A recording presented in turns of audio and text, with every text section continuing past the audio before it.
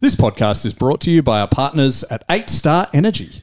8 Star Energy, a clean energy company leading the future of portable and renewable energy. To find out more, follow them on Facebook at 8 Star Energy. I want attacking purposeful football all the time. Now we're going to have backs against the wall and we're going to fight, and we're going to fight hard. You've got to show me all the guts and all the determination you've got in your body. You've got to inspire me. A marvellous kick. That's as good as you'll ever see. And Footscray are back in front.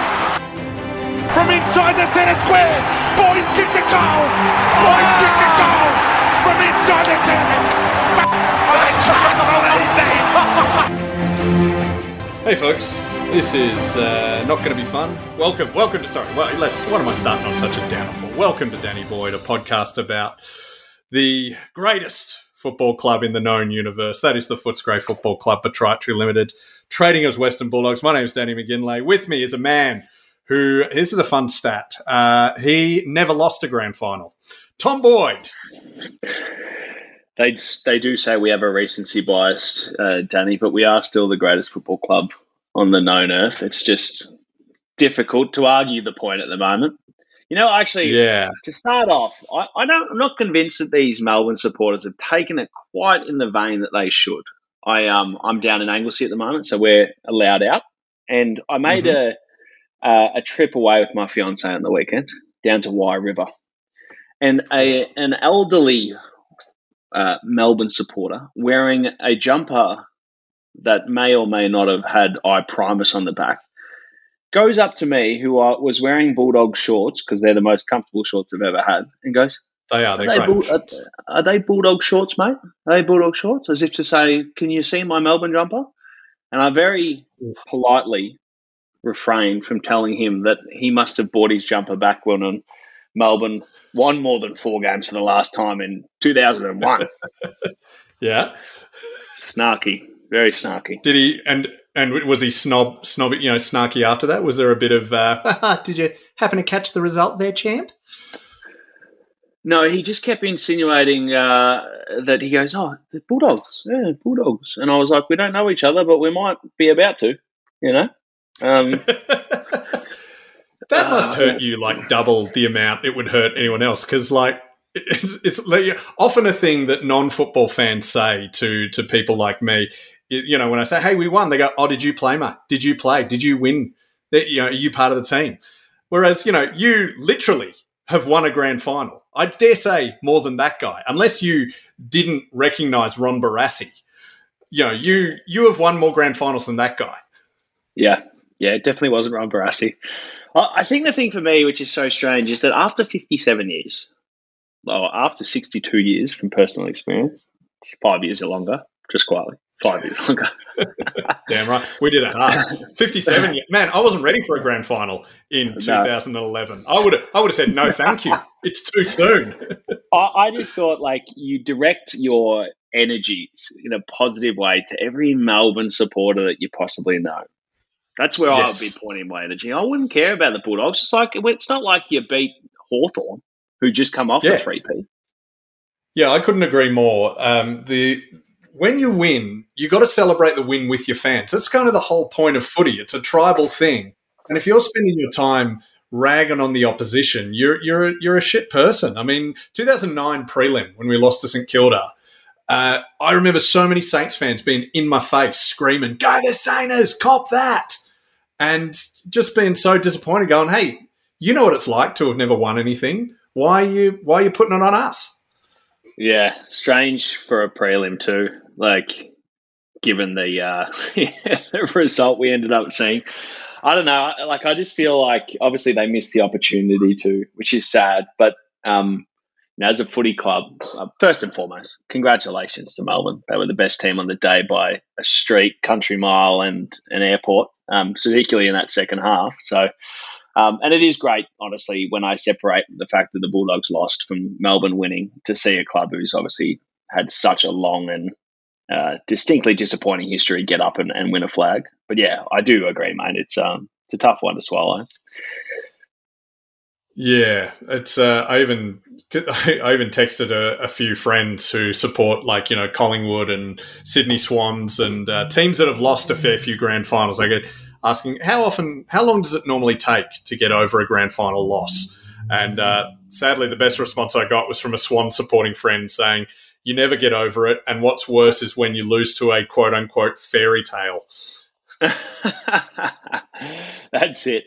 Look, I think we kind of lost to a quote unquote fairy tale, obviously, given the run that Melbourne had and the fact that, a couple of years ago they were on the bottom of the ladder or second bottom or whatever it was. But then again, this is footy, and as I said, we can't really argue that the best team didn't win, quite frankly. Yeah, okay. Let's go into the game, I guess. I actually felt so confident at the first bounce because, if I recall now, I've not rewatched it. I know if I was a good broadcaster, I would have rewatched it and taken notes, but I just can't do that. But I remember the first bounce happened. Max Gawn missed the ball, or he got the ball, but he immediately looked at the umpire as if begging for a free kick already. And I remember the ball went to Clayton Oliver. Libba grabbed him. He broke the tackle for a microsecond. Libba grabbed him again and brought him to ground.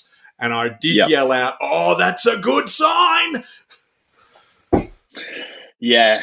I didn't feel good at all for that game. I don't know why. We for the listeners, Danny and I did a consultation where I debriefed him to make him feel a bit better about the devastating result, because he was really struggling there for a while. He hadn't come up for air. He was angry. He was bitter. It was like the weight of the last 2 years had landed solely in his lap because we'd had 100 points kicked on us in 42 minutes.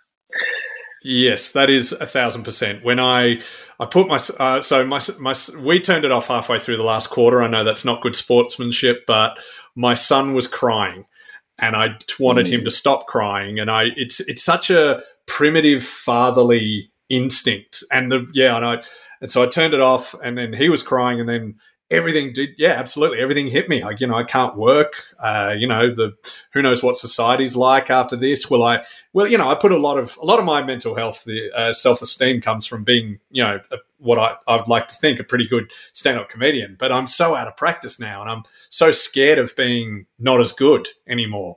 And all those fears, like I was able to just use footy as a panacea to kind of distract myself from all these problems. And then, so as soon as losing the grand final, all the other problems just came streaming in. And the Sunday after was not a good day. Yeah, it's tough. I mean, look, we before the show started, we did touch on that. What do we talk about when it comes to well-being and mental health? And I think the biggest thing for us is that, Danny and I are going to continue to do this podcast during the off season at this stage as much as we possibly can. We want to continue to provide you with some insight, whether that be just interesting people or interesting Bulldogs people or high performance people, whoever it is. But that's because for all intents and purposes, we just want to catch up, that's what football's about. And I think for the Dogs people out there, whether it's this podcast or you're calling your mates on the weekend to catch up, that's part of being a Bulldog supporter, is whether we're in a pandemic or not. And so whatever way you can manage it, it's so important. Yeah. Man, because so I went to work on the Sunday at Have Been Paying Attention, and the problem is we're all wearing masks and stuff in studio on filming days. You're either you got a mask on at all times. Some people even have masks and face shields. So, there's a few like pats on the back, commiserations and everything. There's one Melbourne supporter there, Rob Sitch, who I just said as soon as I walked in, mate, I cannot talk to you, please. I'll talk to you in a week. And then... But and I went straight home as soon as filming had done. There was no real proper discussion about it.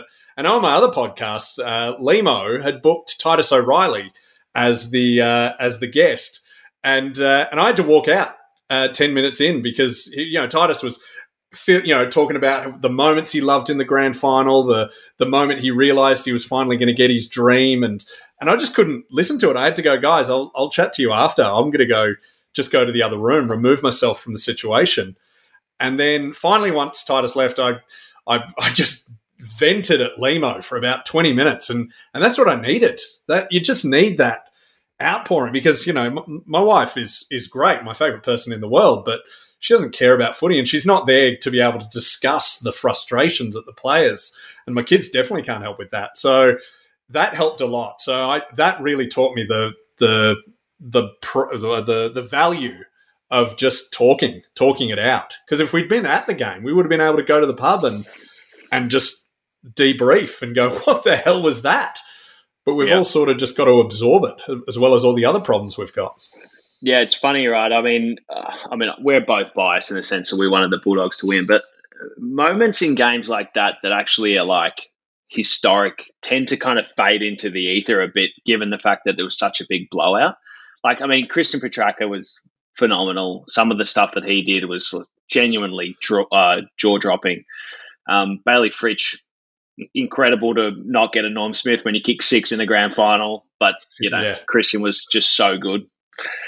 But I just can't. It just doesn't have that, and that's why I love close grand finals. You know, be that the Sydney Hawthorn game or what's another good one? Some of the famous Brisbane games, Geelong St Kilda, right? The West Coast Sydney games back to back. You know, that's what grand finals are supposed to be like. Not supposed to. It's never supposed to seem like the other team's given up. Like I even remember going to Geelong Collingwood, and I watched Brad Ottens just eat Collingwood alive. I think they won by 40 points. Tom Hawkins had his big game, but it didn't feel like Collingwood had given up. You know what I mean? It didn't feel like they were so far out and away, being beaten that they couldn't even compete anymore. So anyway, that was the toughest thing I think about the game. Yeah, it's sort of a lot of my rage, you know, and I do love all the players and stuff, but I kept hearing Terry Wallace. Just if I see anyone go out there getting a pat on the back for a good effort, I'll spew up. Yeah. It's just, it's tough. I got to clarify. I mean, I genuinely don't think any of the Bulldogs players gave up, but in the weight of such crushing momentum, in terms of the way that Melbourne were playing, it must have been so demoralising.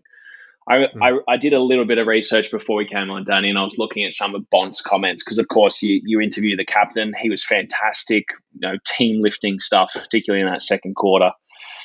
And he just said, look, that second half, it wasn't us. They specifically asked him, they said, oh, you know, what was the cause of all of this momentum? Where did they get it from? And he said, well, we always play this inside-outside balance game where we play close to the stoppage, the guys like Libba, and then you've got the guys like maybe Bont plays a bit of both, Jacko's probably a little bit further out, and they try and keep the distance and stop the ball spurting out.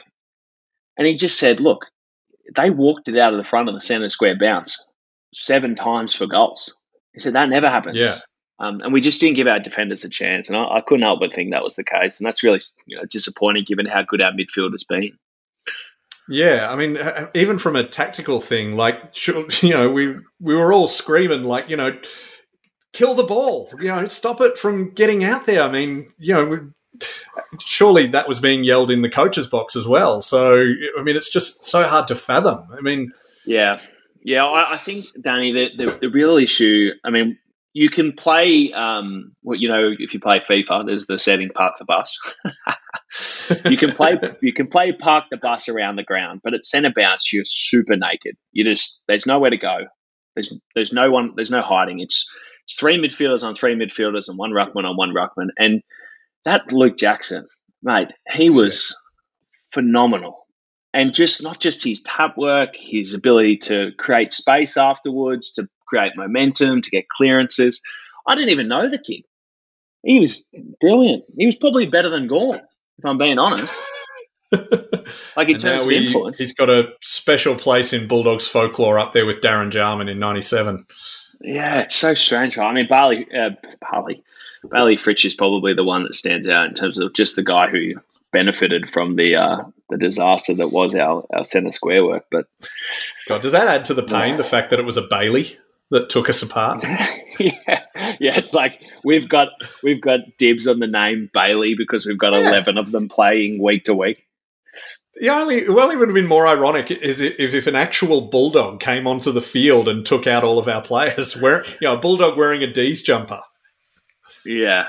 Yeah, at the end of the game, just doing the Choco Williams, walking around the ground. Oh, by the way, how much? I mean, we're all over the shop here, but I think it's important we just keep talking what comes up in our heads and healing. How annoying them playing Freed from Desire. Our song after the game. Did you see that? Them dancing to it. I did, and that's I can't help. I can't help but think it's like maybe I hold myself in higher esteem than I should, and I actually was being a dick after the grand final. But yeah, I don't remember doing that stuff. But anyway, it's not really here nor there.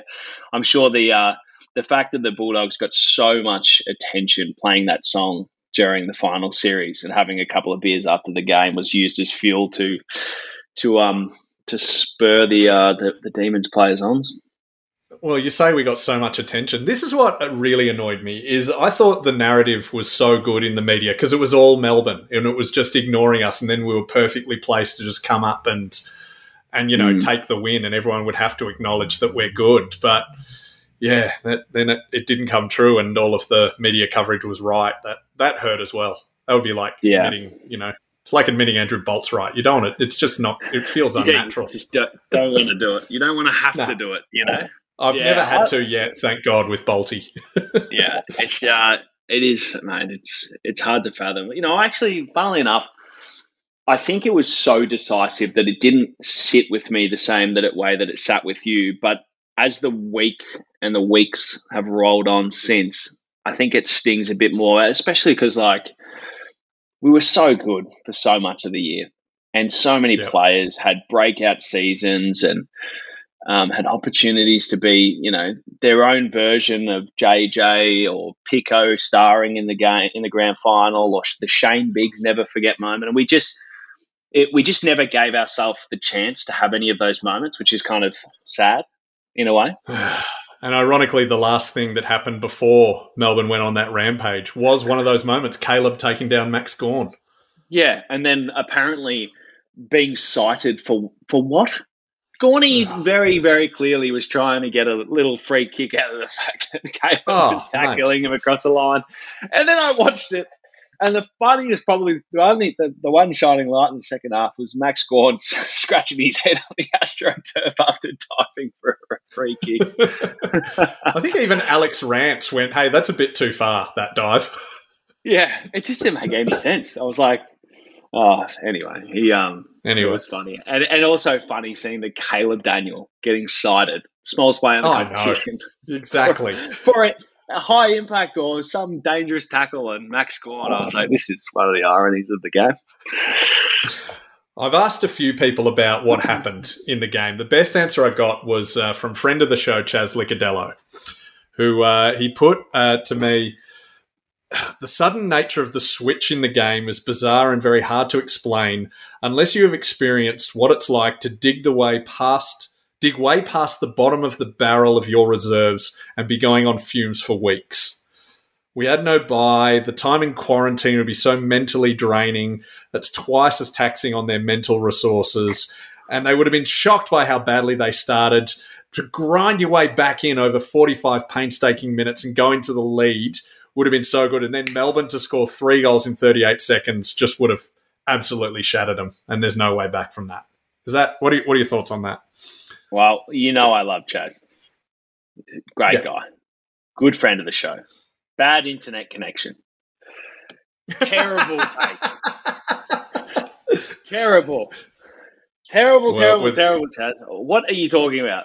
Mate, the reason we lost was because Melbourne kicked 7 goals from centre square clearances, which meant that none of our defenders had any chance whatsoever. And, this is the thing, Danny. When they go back and look at this game, and all the football writers talk about how holistic Melbourne's performance was. They say offensive weaponry and amazing, 40 minutes, 100 points. Then they go, and they were miserly in defence as well. Not true. The Bulldogs did not have the ball for the entirety of the 40 minutes, so there's no defending that goes on. You can't attack when you are running hand over fist to defend against one of the best midfields in the competition non-stop over and over again. It's just not possible. And like I said, for both prelims, neither team was as good as they looked, and neither team was as bad as they looked in that 100 minutes. Things just went really right for the Demons, and we got things really wrong. Yeah. Okay, can you go into specific footy speak? I'll pull you up when you're confusing. What footy things did it go wrong? Don't go cliches. Go, use technical terms, and I'll try and translate it for us muggles.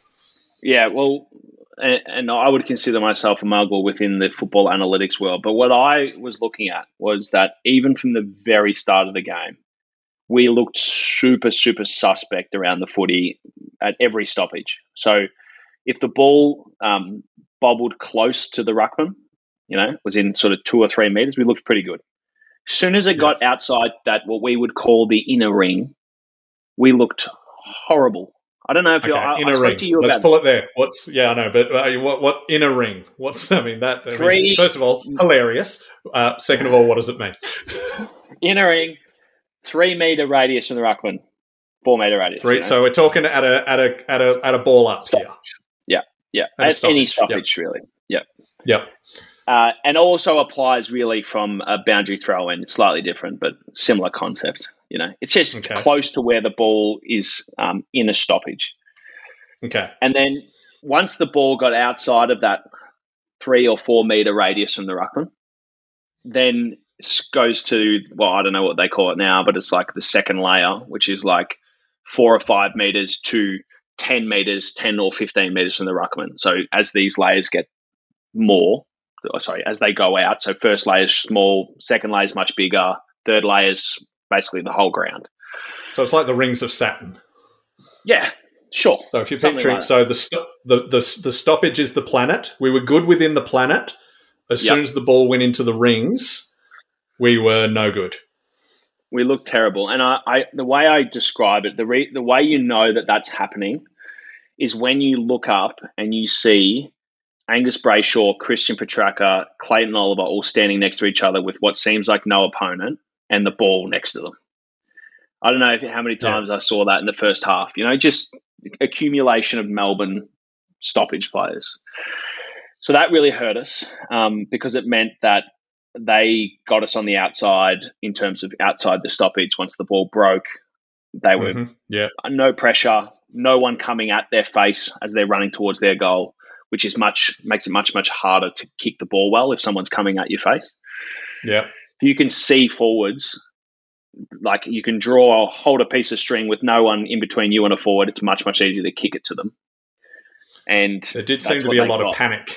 Whenever we had the ball, there was the darting of the eyes, like a gazelle looking for the lionesses.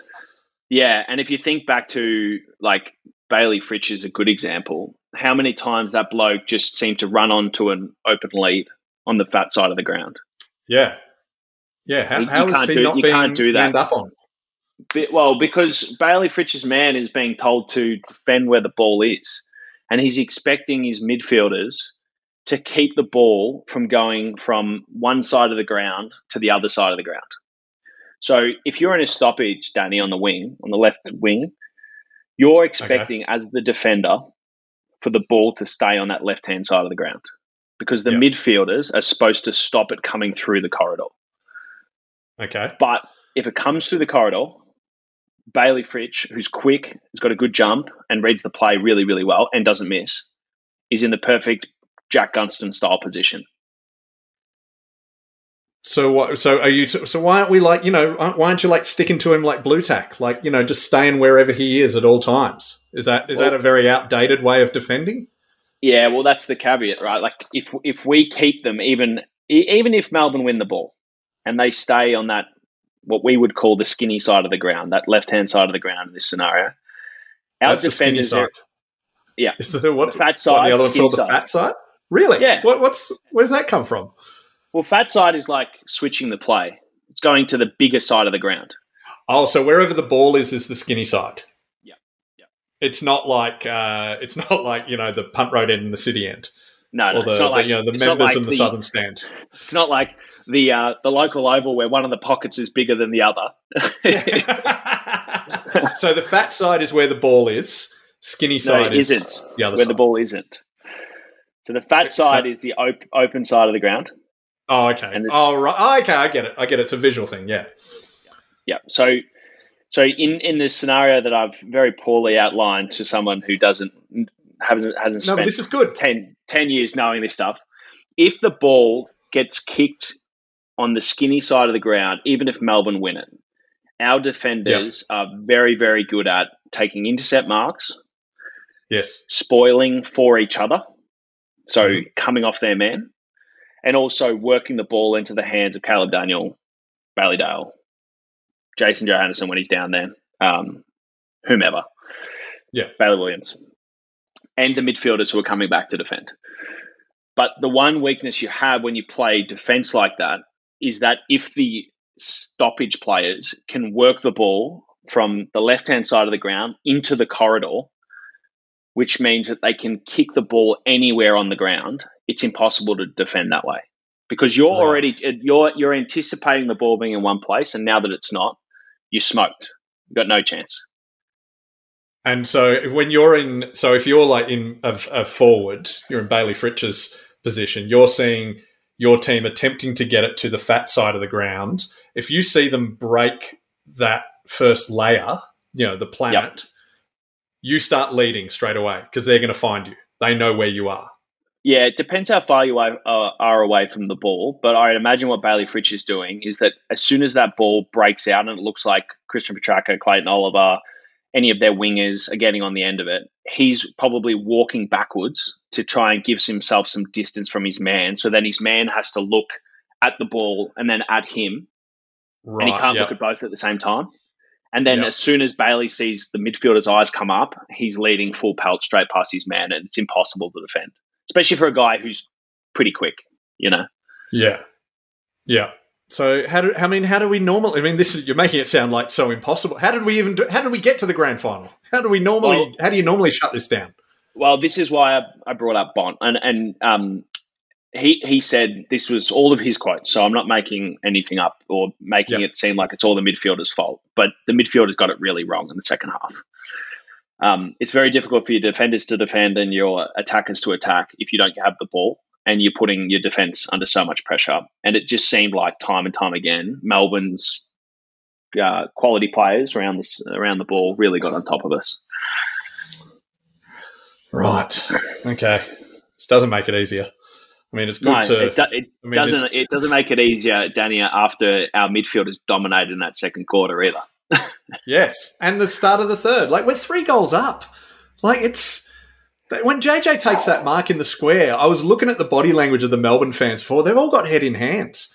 They're all like, I'm thinking, I wasn't like, hey, we got this. I was like, we are on the way to getting this.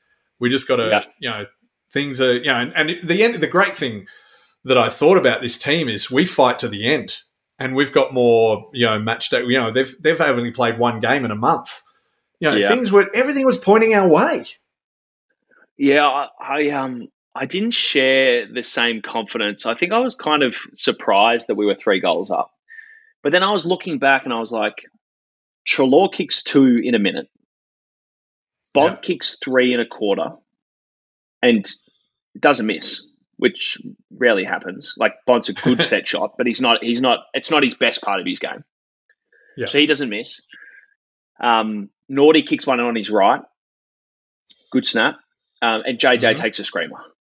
Yeah. And I'm like, what are the chances of all of those things happening in a quarter of footy? It just felt like everything was going our way for whatever reason.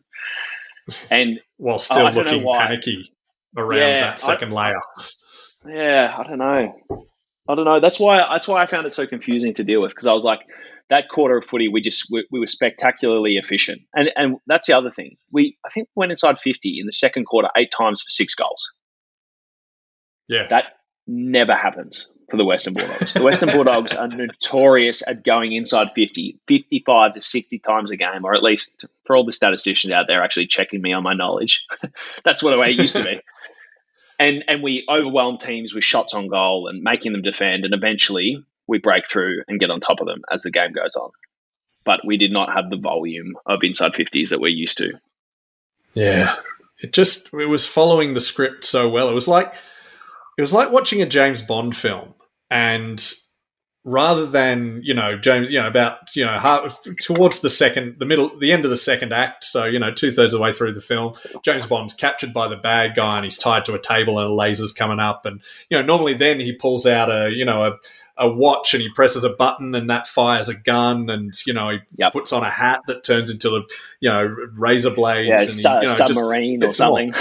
Yeah, or something, one of those awesome gadgets. And then he goes and, and kills the bad guy, half an hour later. But in this film we were watching, we were all going, oh, yeah, cool, here we go, James Bond's about to... They kill James Bond, and then we have to watch the next third of the film, which is them setting fire to the body and kick him in the face. Yeah, and burning his funeral to the ground. Yes, and then just, finding his family and punching them and then getting his dog. And it was like a reverse John Wick. I mean, what? It's not the film we signed up for. Yeah, it's tough.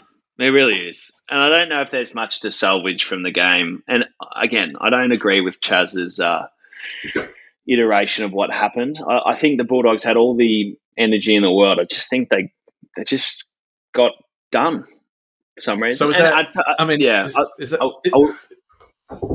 will tell you one more thing, Danny. That really has always been an issue for the Bulldogs, which is ruckman. It's always been an issue. Even when I was playing, trust me, I was not the ruckman that we needed. I was just the ruckman we had. You were for 2 games, mate. That's all that mattered. Yeah, I mean, when it was Ruffy and I and we could have a third man up, it didn't matter so much. But once it actually became ruckman on ruckman, we've been exposed a lot of times. And I'm not having a dig at Steph and Tim. What I'm actually saying is that I was actually talking to the owner of the IGA down here a couple of weeks ago about Gawn. And I said the problem with rucking against Gawn is, for all of our midfielders, is that it's so terrifying. Because if Gawn gets on top, the ball can go anywhere on the ground because he's so much bigger. Whereas if you're like, okay, we're rucking against, and it's the same story often with Sandy or Nick Nat, right? Yep. And the issue with that is that none of our midfielders can ever go into a contest going, hey, I'm just going to get on the move here in terms of just being attacking and playing risky football.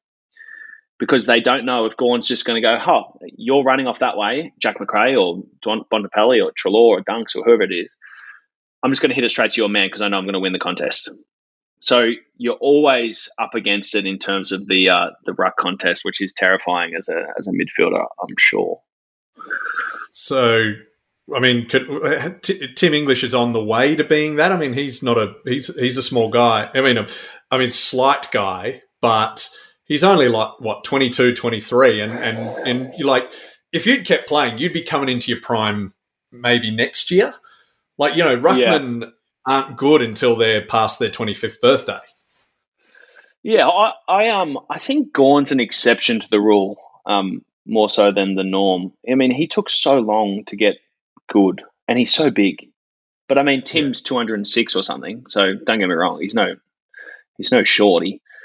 And the other thing about Tim is that he can clearly play footy. He's got that footy knack.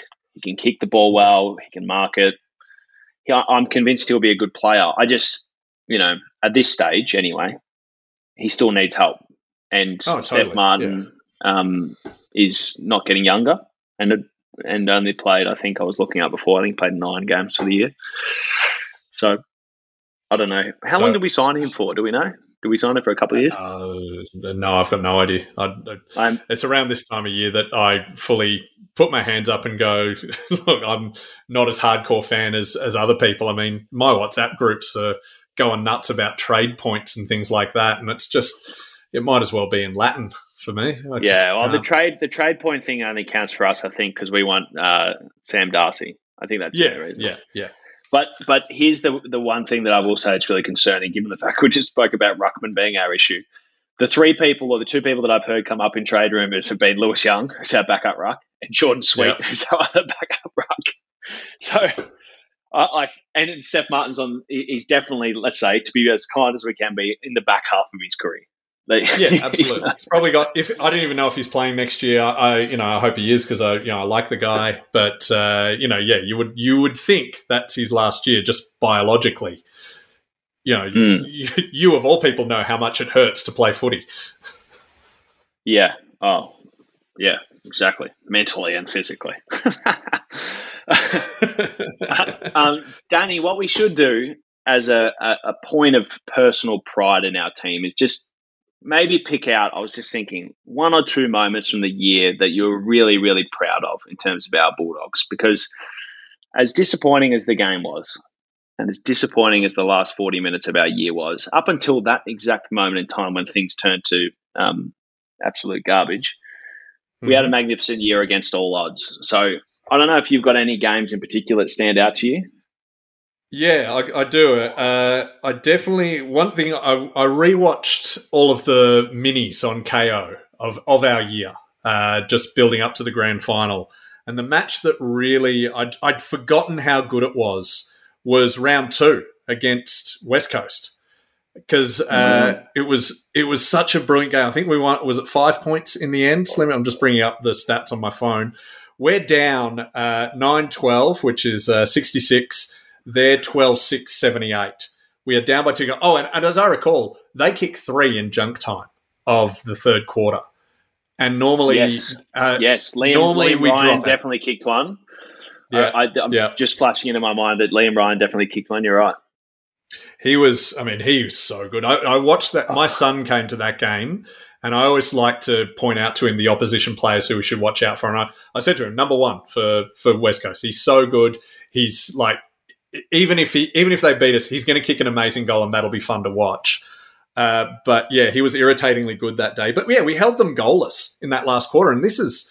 West Coast are a very good side, and normally we drop our heads. Something I was really proud at the Dogs this year is how rarely we drop our heads. And I know the pain of saying that after that grand final, but we were, Brisbane, we could have dropped our heads so many times. What else? What other matches? I mean, you go another moment. I'll have plenty. Don't worry. I actually, it's funny. I'm trying to find the actual game. But the game that stands out to me too is also a West Coast game, which was one here. Here we go, round 15. Round 15, they go in, West Coast are super hot favourites. It's in Optus Stadium. We've been told that we're not allowed to leave the hotel room for 7 days or 6 days. And then we've got to play, and we've got to get back on the plane, and we've got to play in a week's time. And we go out there, it's wet, and absolutely no crowd. Dominate them. Yes. Dominate them in their home ground. Jacko has 32, kicks a goal. Bailey Smith has 31, kicks 2. Bonte has 29, kicks 3. I watched that game, and so, very pivotal point of the year, round 15, you're sort of 2/3 of the way through, and this is where the good sides start to show themselves. And when we won that game, I was like, they actually might be a chance this year. That was the first time I really gave them the big sort of kudos. Here we come. We're a good chance to be a good side. Yeah, don't forget we'd lost to Geelong the week before in that heartbreaking goal after the siren game, which would psychologically damage almost any team. All right, my next one I want to talk about that's very proud. Our biggest winning margin ever against North Melbourne. So often in my experience of being a Bulldogs fan, we get to a comfortable margin and then take the foot off the accelerator. We didn't. We really, everyone seemed to really want to make sure Josh Bruce got to 10, and everyone really worked hard, and we bullied them, which is something we rarely do. We're normally the likeable Bulldogs, but we were absolute pricks to them, and Josh Bruce got his, and I've never seen us do that. I mean, the last time we won by over 100 points was against Essendon 2019, and we really backed off in that last quarter, which I got to say annoyed me. I really wanted our biggest margin ever to be against Essendon. That would have been glorious. Yeah, it's a good point, mate. Let's give Joshy Bruce his flowers. What a year he had. I think he kicked just shy of 50 goals. Yep. Devastating for him with the almost unfathomable injury so late. As the siren goes, what are the chances? On his 150th game. Copped. Very good point. Also, horrible. Just terrible way to end what it was a terrible night, all in all. It had copped every bit of criticism last year and intensified by the fact that he was stuck in a hub, dealing with all of the challenge of that with a young family, wasn't playing good footy, played one good game probably for the year, which I think one standout game for the year, which was against North Melbourne. Yep. And then to come out this year and every game he played, he looked dangerous. He looked likely. Yep. And then he'd come out and kick 10. Joshy Bruce, if you're out there listening, well done on a wonderful year. And also the newest addition, I believe, to the AFLW coaching at the Western Bulldogs, alongside one of his old teammates, if I'm not mistaken, in Dylan Robertson from St Kilda, who's also there. I don't know Dylan that well, but I was quite excited. I'm most excited we've got Mel Hickey as an assistant coach. She was a great player, irritating for the Demons against us a lot of the time. It's a funny turn of fate. I mean, we've been playing against the Demons in the AFLW since the beginning, and exactly. I even heard of Demons. It was on Twitter. Someone said this because they've got Taylor Harris. They might be the quote first team to get the men's and the women's doubleheader. I'm like, hey, 2016, we did that. We got the VFL, the AFLW, and the AFL. Sure, there was only 2 teams in the AFLW. We still did it. Do not undermine our club's achievements. But did we win? But did we win the AFLW in 2017? We won the Hampson Hardeman Cup, which was one-off exhibition game. Yeah, but didn't we win? When did we win our first proper final flag with the AFLW? 2018. Okay. I was about to say, if it's on oscillating years, it doesn't really matter. It's all part of the same season because we don't really. They're sort of playing 2 seasons. It's a bit confusing. They play in summer, we play in winter. All right, mate. Well, we got some listener mail to go through. We do. I also want to just one last game. I mean, I've only looked at the first half of the season. I could probably name several more games. But when we beat GWS in Canberra, you may forgot this, but we were only 3 points up at 3/4 time. It was an absolute arm wrestle, and then we kicked 6 goals to their 3. No, we kicked 9 goals to their 3 in such a pulsating last quarter. It was amazing. I can't get a grasp on the Giants at all. They just seem like the worst opposition to get at any time of year. Yet they don't win very often. Like they only won 11 games this year, which is really strange to me. Like, anyway. Yeah, side note, but just anyway, like they always seem like they're the team that's got the most talent in the competition. Every time I look at them, I'm like, there's 10 players in this team that are so good. My heart bleeds. Oh, well, sorry, GWS. Anyway, sorry. Maybe they should get another draft pick. I'm sure they will. They lost another one today, Jeremy Finlayson. He went over to Port Adelaide, actually. Oh, did he? Oh, okay. That's a shame. What do we got here? Really disappointed. My heart bleeds for GWS. It's just when will Toby Green get a break? Such a nice guy. Anyway, let's go to the questions. We've mentioned that. Kitty wants to know, what music were you listening to? Because the commentary on TV was getting pretty dreadful, and you don't listen to the commentary, you put music on. What were you playing? And who do we blame? What song was on for that 3-minute bit where they got all the goals?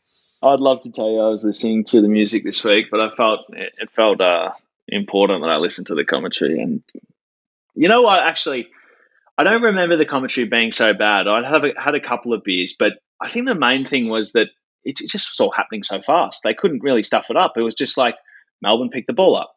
Melbourne kicked the ball to their forwards. The forwards kicked the goal. Oh, my God. This is so good. So it wasn't like any game analytics. It was just like, what is happening?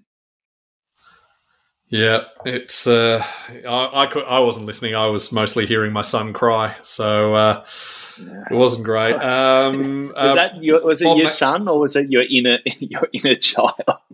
Oh, it was absolutely both of us by the end. Don't worry about that. I'm crying. Bob McNamara wants to know, why are the Bulldogs not considered a destination club generally?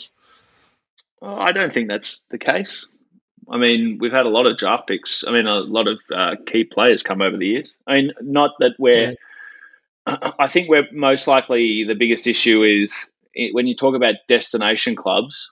They usually got a whole heap of money in their salary cap.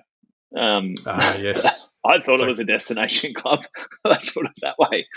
It was the best destination in the entirety of the AFL. So I think that's probably part of it.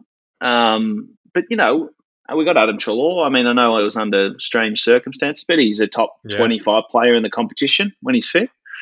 Yep. Josh Bruce hadn't played his best footy in the year or two before he came to us, but he kicked 58 goals, I think, one year. He's a seriously good player.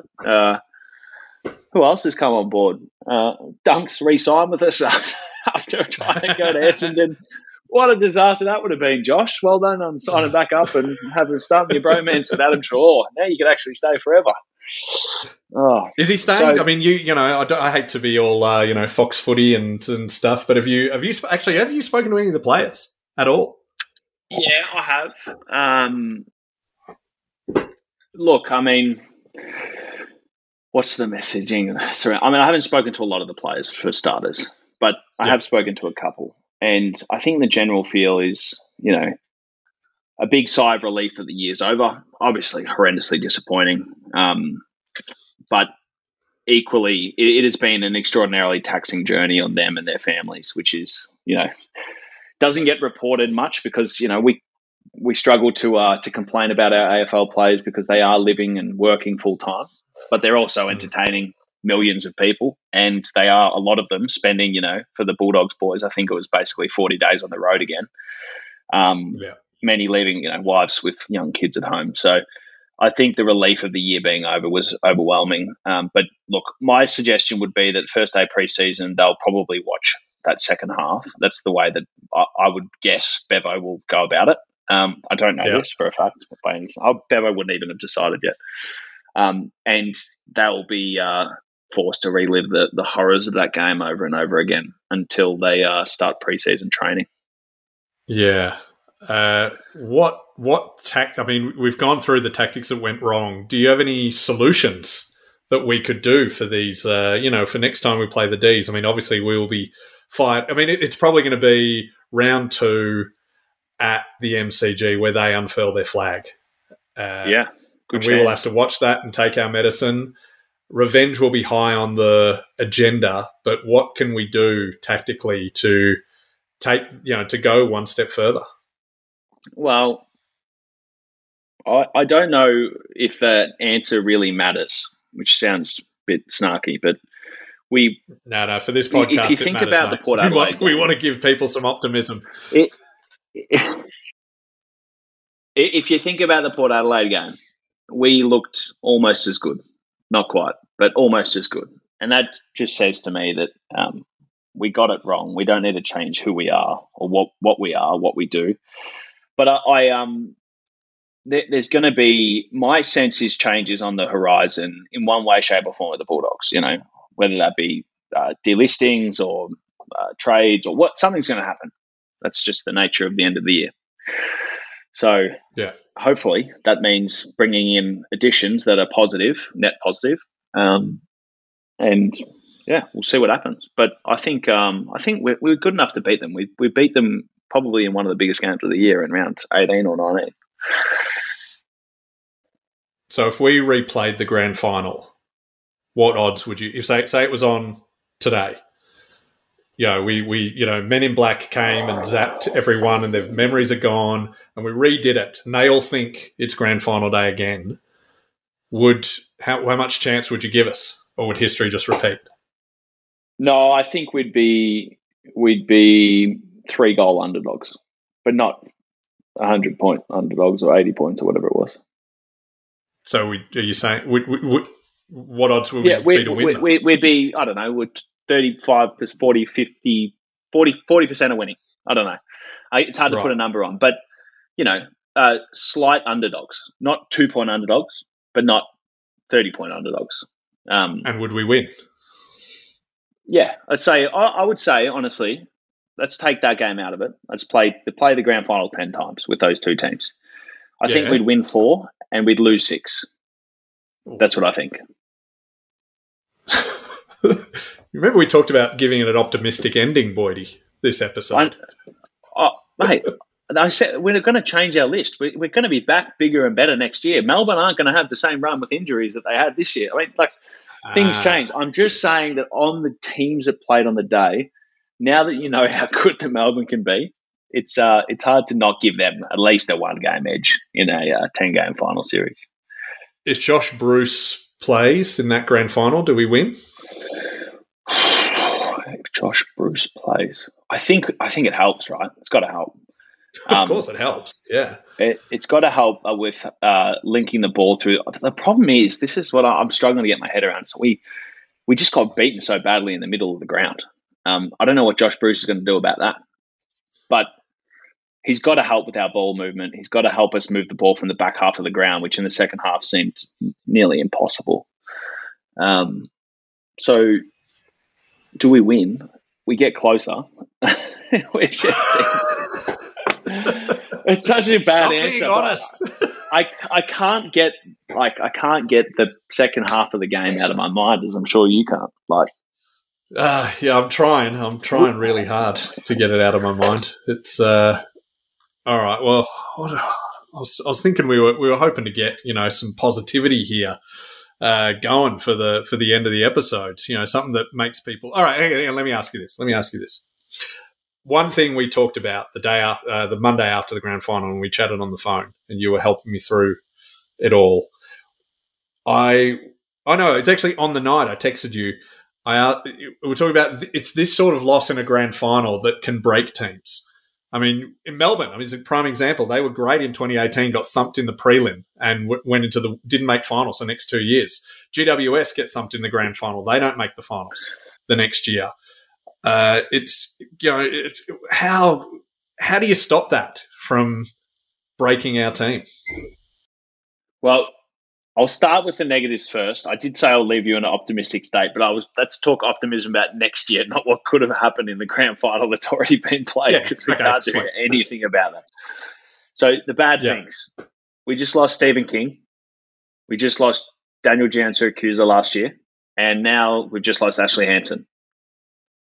Not good. A few people asked about that. Will that affect too much, or is it good to get fresh blood in?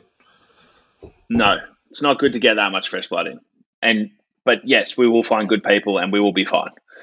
But Stephen King and Ash Hansen and Gia, they're great operators. There's only so many great operators in the AFL, and really, really good coaches and great blokes, might I add, for any of them who may listen to this.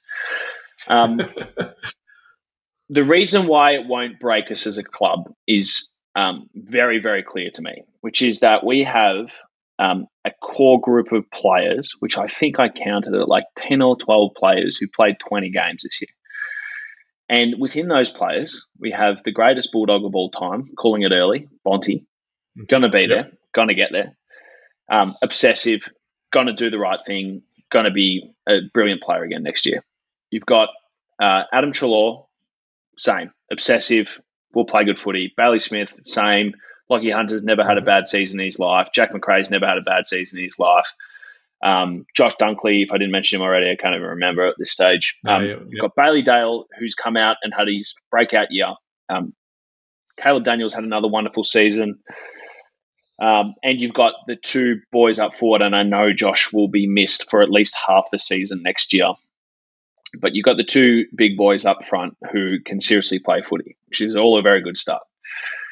So the reason why it won't break us is that many of these players who weren't having their best days, I don't really think are in that core 10 or 12 players. The ones who maybe underperformed, it didn't strike me that, that any of them were our top 10 players. We just really didn't get the bottom 5 or 6 players to contribute as much as we would have hoped.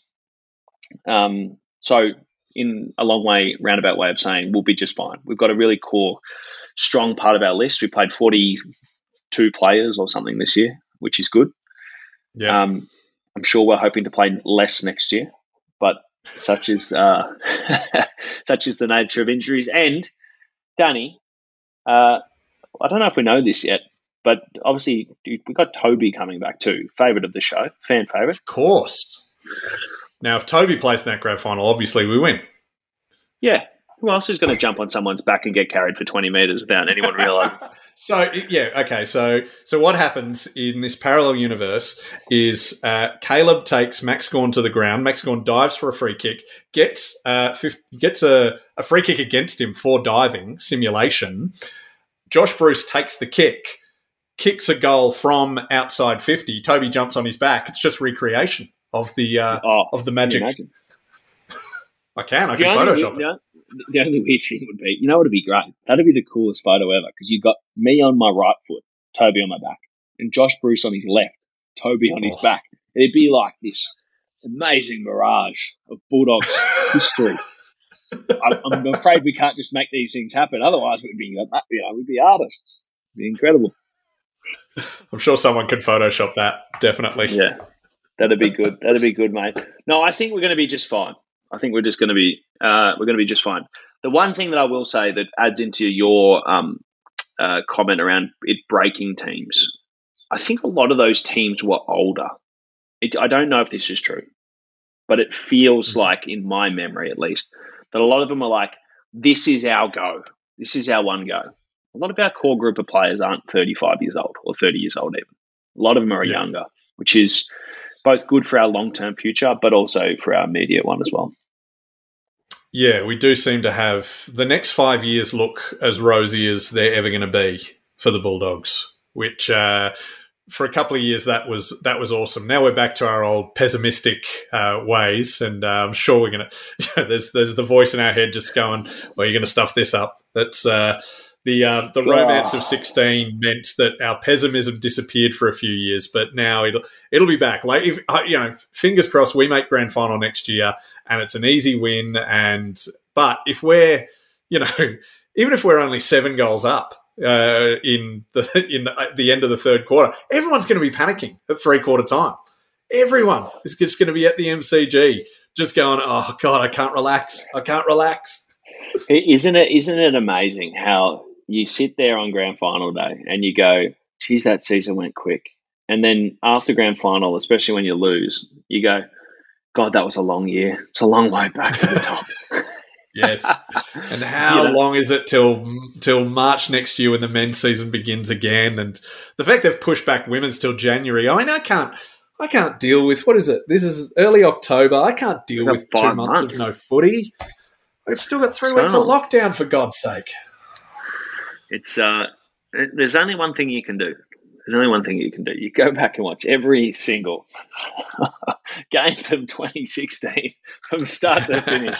The good, the bad, and the ugly. That's like you watch 2 games a week. There's 26 games that year. 13 weeks of footy. There you go. There we go. And then by then we're back with the women's. So all right, that's everyone's homework. Go back and watch all those games.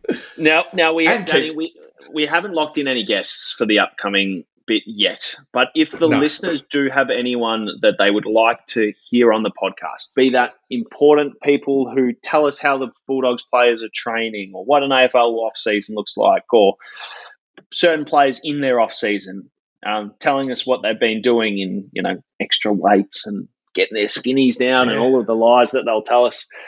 Who do we want? And don't anyone tell me Bailey Smith, because he's obviously the heavily requested person on the planet Earth these days. It's pretty hard for us to get current day players, but we can try. There's no. Oh, is it? So we could get Bailey Smith if we wanted, or Will Hayes. I mean, him and Dominic Bendendo are the 2 guys who didn't play. Let's get them on. Let's go. How was it from up close? I could definitely get Hayes. He's a wonderful, wonderful man, young Will. I don't know Dominic, but I would just get all of the young fellas on together and just watch them all squirm under the bright lights of the Danny Boyd podcast. Well, there's no official Bulldogs podcast as far as we know right now. We're we're the front runner. That's right. I can't imagine what they're going to possibly do to catch up to us, mate. Now that we've got momentum, and now that we're going to be running through the off season, it's impossible to imagine. So the opportunity is out there to all of the people at the Bulldogs, many of whom I know. If you need a podcast that's viable, up and coming, got its own fan base already. Yep, huge fan base, massive in the hundreds of thousands of millions of listeners. The Danny Boyd podcast is the answer to all of your challenges. Do you know what we do, Boydie? We get on Bailey Smith and BTS, and then suddenly the whole world would listen. Every female on the planet. Well, I can't imagine that Bailey Smith is followed solely by Australians. That's my issue. Exactly. There's not 300,000 people who want to follow Bailey Smith on Instagram because he kicks the footy good. No. I think so what we do is we get Bailey Smith to learn Mandarin and Spanish, and we interview him, and he gives answers 3 times, and then suddenly, boom, we're the biggest podcast on earth. Oh, by far, it'd have to be, and it'd be good if he could, speak all of the languages of the subcontinent. Yes, all throughout the Eastern Bloc. I got an idea. This is what we do, Boydie. We get Bailey Smith and a Hemsworth, and we play a Bulldogs quiz. Know your history of your club and all that. And every time you get a question wrong, you have to remove an article of clothing. Well, it'd be an eye catcher, that's for sure. Here's actually a prediction. Here's a prediction. You've just made me think of it. All right. Bailey Smith and Chris Hemsworth will cross paths at some point in the next 2 years. 100%. That's how big Bailey Smith is going to be. Oh, totally. Remember when Chris Hemsworth played the Bont in that ad for the AFL? No, I don't remember that. But it was an ad for AFL. It sounds like he was pitching the movie of AFL to some Hollywood people, right. And he wanted to play the Bond. And him wearing the number 4 Guernsey. I'll tell you what, me and my wife pictured the same person while we made love that night. If we didn't get a Bulldogs discount on Chris Hemsworth's work, then the AFL spent too much money on that ad. I can almost guarantee it. If Chris Hemsworth is not getting out of bed for more than less than $1 million, is he? There's no way. Nah. But Chris, hey, you're welcome on the pod anytime. I'm sure you listen, mate. My love for anytime. Chris, I feel like me and you know each other intimately. We rubbed shoulders once. You were wearing a very nice blue shirt or suit, and I was wearing a very nice blue football jumper after a grand final. Yeah, it's pretty good. By the way, we're being mean to Liam and Luke Hemsworths, who are also very welcome to come on. We're not just, the parents. Just that. Yeah, I'll take any of them. Yeah, hell, even if second cousin. even if you, Roger Hemsworth, who runs a bakery in Frankston. Come on, mate. Oh, Danny, have we got any more listener mail, or are we wrapping this up? I think we've covered most of the thing. We should wrap it up. We've done over an hour. It is good to genuinely chat, and thanks to all the fans who chat to us on socials. It is me who runs all those, but I can pass on things to Boydie if you want. If you want to borrow money, he's totally up for that. He's still very rich. If you just want to know how his renovation's going, I'll give you his address. But do get in touch. It's great to chat to you, and we will get through this. We have gone through so much worse than just losing one grand final. So, and Bulldogs fans, tell us who we should have as a guest over the next little bit, because players are an obvious one. We'll try and get them on. It should be easy enough to get a couple of Zoom calls done or some Zencaster calls. But if there's anyone interesting that you do think would be really worthwhile chatting to, send them through. Damn it. Do it. Yes. All right. Well, let's wrap it all up there. Boydie, have you got anything else to plug? Are you doing anything? I'm doing many things, Danny. It's been a really tough year for everyone. So take care of each other. As we said earlier in the podcast, your mental health is extraordinarily important. It's a tough time. No more footy. season's over, but doesn't mean that being a fan of the Bulldogs is over as well. So take care of your other fellow Bulldogs fans, check in with each other, make sure we get through this next little bit together. Damn straight. And if you're thinking about taking up another sport to watch, can I recommend getting behind Ange Postecoglou at Celtic, because Scottish soccer is the best soccer because you don't get a free kick unless you bleed. So a lot of Aussie Rules fans prefer watching. Yeah, if you've watched English football and you go, it's not for me, tune into some Scottish. You'll dig it. Too right. All right. See you, Boydie. We'll chat to you in 2 weeks. See you in 2 weeks, Danny. See you, mate. Get in the car, I get on my way.